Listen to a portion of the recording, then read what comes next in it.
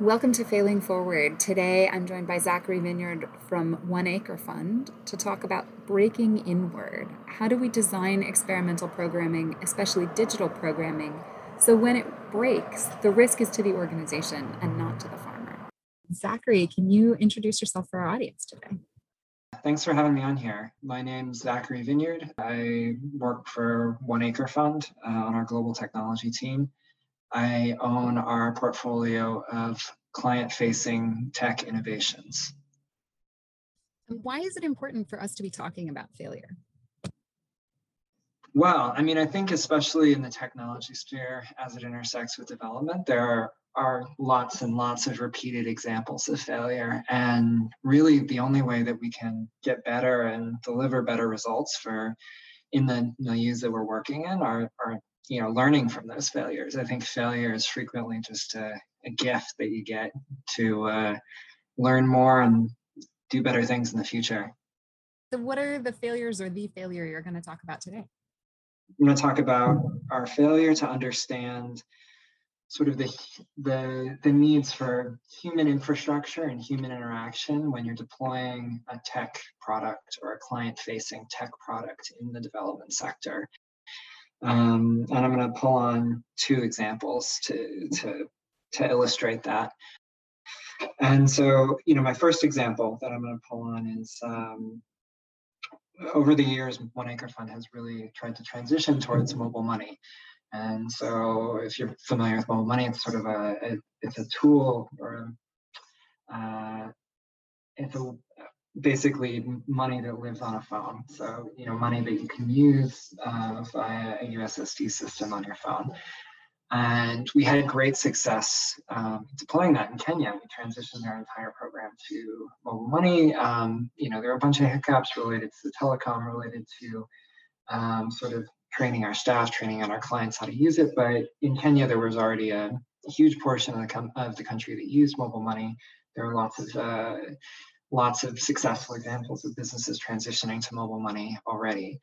And so when we tried to do the same thing in Rwanda, we tried to transition our entire program to mobile money. We ran into a few hiccups, and basically we really underestimated the amount of literacy with mobile money, the sort of familiarity with mobile money that our clients would have. We underestimated the density of agents that were present in the field. We underestimated a lot of the just general infrastructural components of rolling something like this out.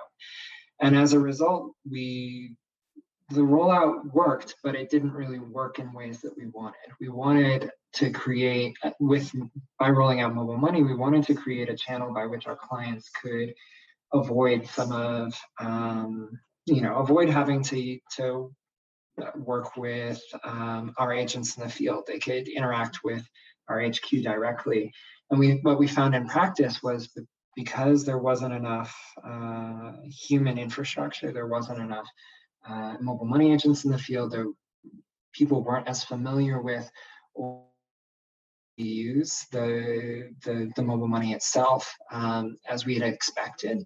We rolled something out that our clients weren't super able to use. And so our agents actually our field officers took on a lot of the burden of using the tool. And we saw these use patterns of FOs, our field officers actually just taking cash from clients and giving it and turning it into mobile money themselves, transmitting it to us from their own phones.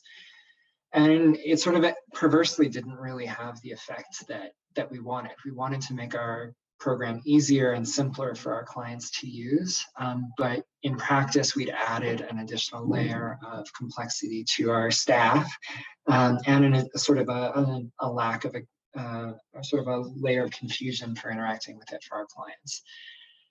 And it caught us by surprise. We really didn't expect that. We sort of expected to go into this having the Kenya experience, simple to roll out, some hiccups related to the telecom, some hiccups related to sort of training side. But the ways in which our clients interacted with us sort of made us realize that we had really underestimated the ways in which the infrastructure specific to Rwanda would impact the way that this program rolled out.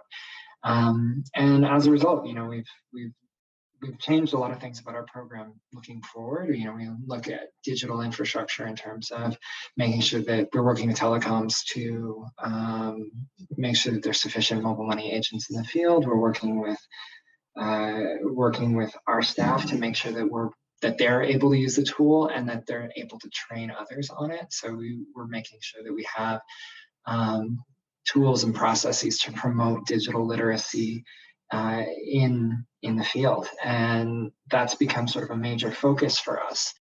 What were some of the things about the context that drove those assumptions that, well, if it works in Kenya, it's going to work in Rwanda? Why did that happen? I think it's a pattern that I've seen play out, in development sector as a whole more than once. Something works somewhere, and the ways in which it will fail in another location or another context or another situation are unexpected.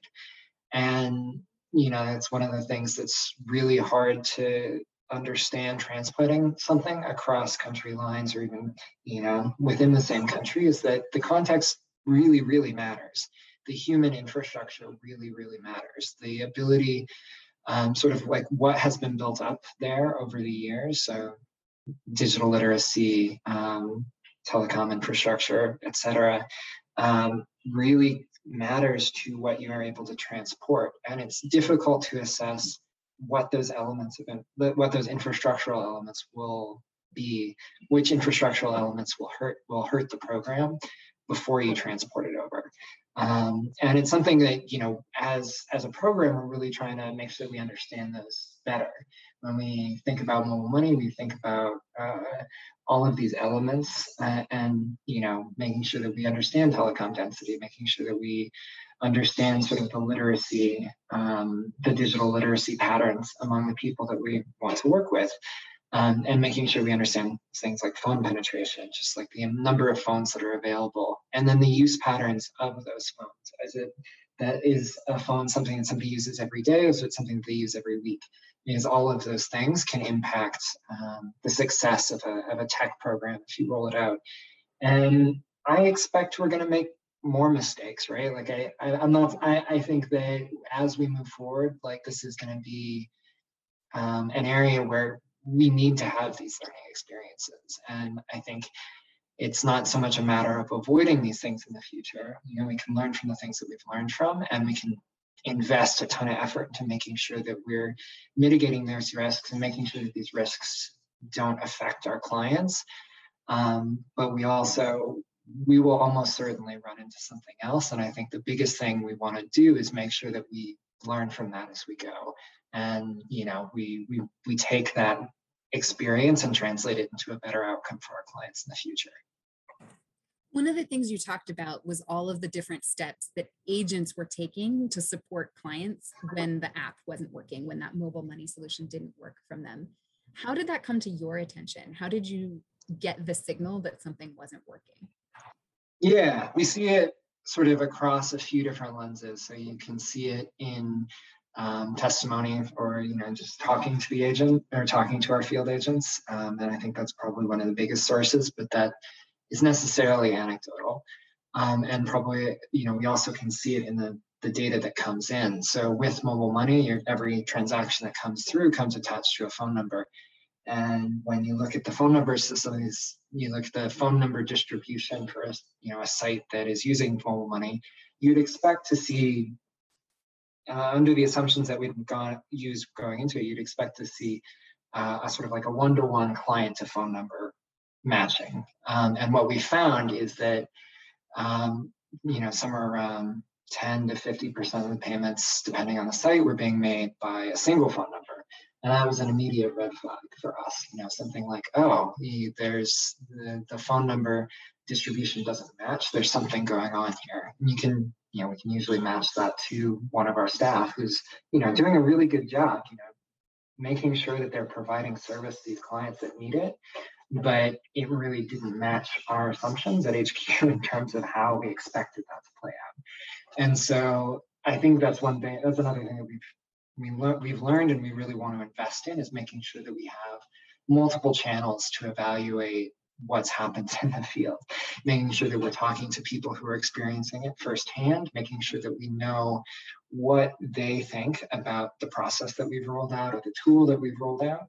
And then, making sure that we are, accurately tracking, monitoring the data that's coming in, making sure that we understand and can interpret all of the sources of data that may relate to this, this new program that we're trying to implement. If you could do it all over again, what would you do differently? Well, I think that understanding those use patterns is super important. And I think that if you can sort of, and we did do this to a certain extent, keep the scaling relatively small, starting off at a relatively small geographic area and grow to a larger one. And that's something that we did do, and I think we did a good job on. I think I would have tried to experiment in areas where we expected it to fail a little bit more dramatically. And I think that's one thing that would have helped us to understand sort of this outcome. And the more we can, I think one thing that I try and do in all the projects that I work on now is put risky projects or challenging projects in places where you expect there to be a failure, like try and get it to break, because the breaking you learn more in it breaking than you learn in it being successful. We learn more about how to make things better in the future by breaking our projects than by having them work perfectly the first time. And how do you do that experimentation and that breaking in ways that doesn't harm your end-line clients? Anything that we design that's super experimental, we keep the stakes low so that if it breaks and it ends up having an outcome that we didn't expect, it breaks inward and maybe creates a bunch more work for the team. But there are sort of fail safes and paper-based solutions that can step in to take over when that happens, so that it doesn't have any downstream effects for our clients. Because that's sort of the worst case solution, is that you conduct an experiment, you trial a new product, you trial something new, and it results in a bad outcome for the client, our client base that we're working with. I love that breaking inward idea of, if it breaks, who bears the risk and who bears the work. I notice, especially in digital, we often will say, oh, it will be so much more efficient. And what we mean is, it will be more efficient for me.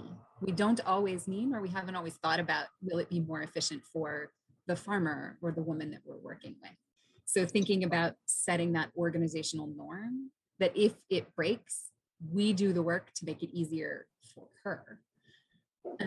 One Acre Fund is famous for designing solutions in partnership with farmers, in partnership with community members, and really testing and trying on 1 acre before you try to go to scale. How do you build and maintain that organizational culture?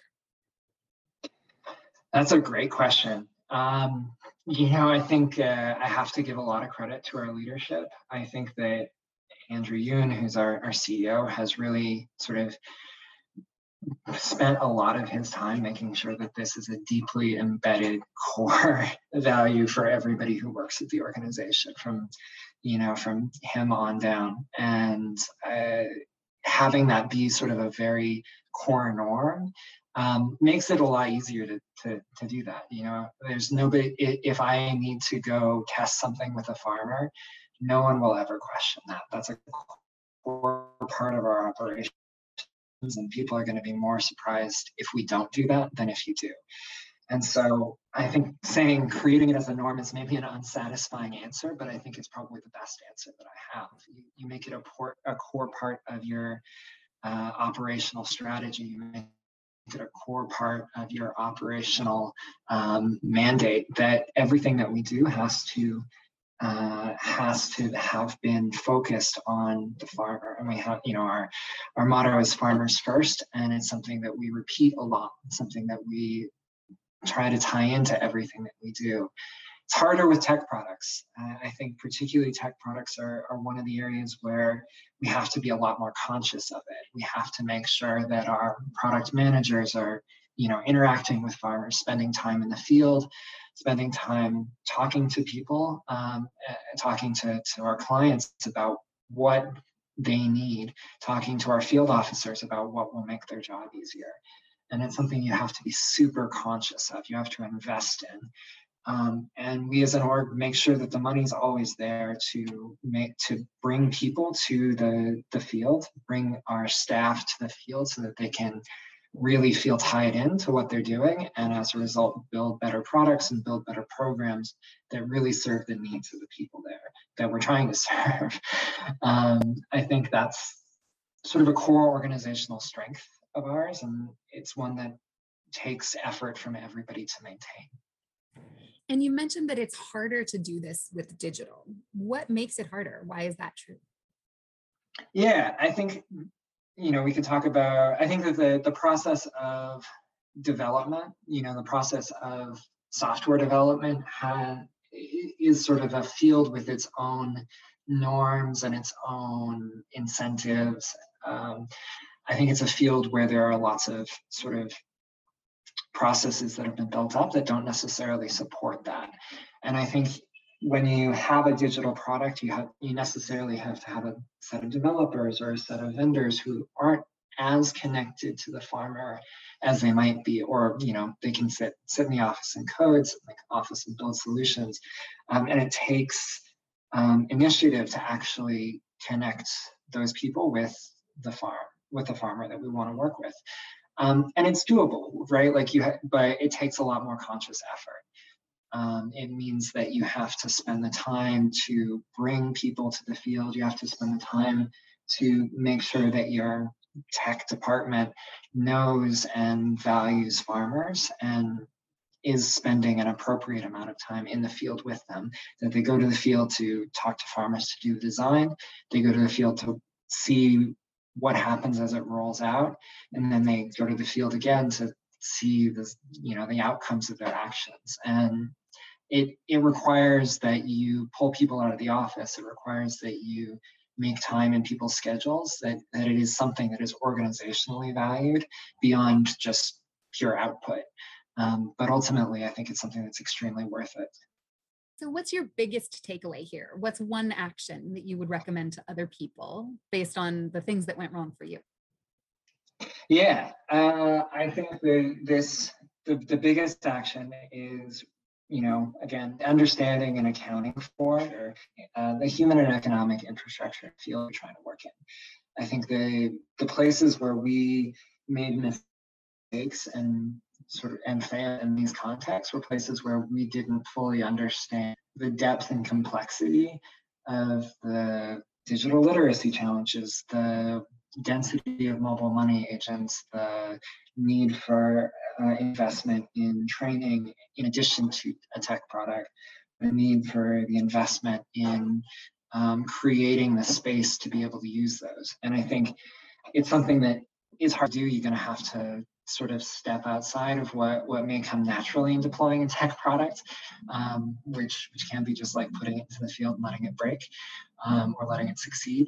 But investing in really understanding the infrastructure in which you're trying to deploy something will ultimately determine the success or failure of those products. And I'd really recommend that anybody who is in this development space trying to deploy new tech solutions really put a lot of thought into that and really put a lot of time and energy into making sure that they have that understanding, that they do that research, and integrate that into the design.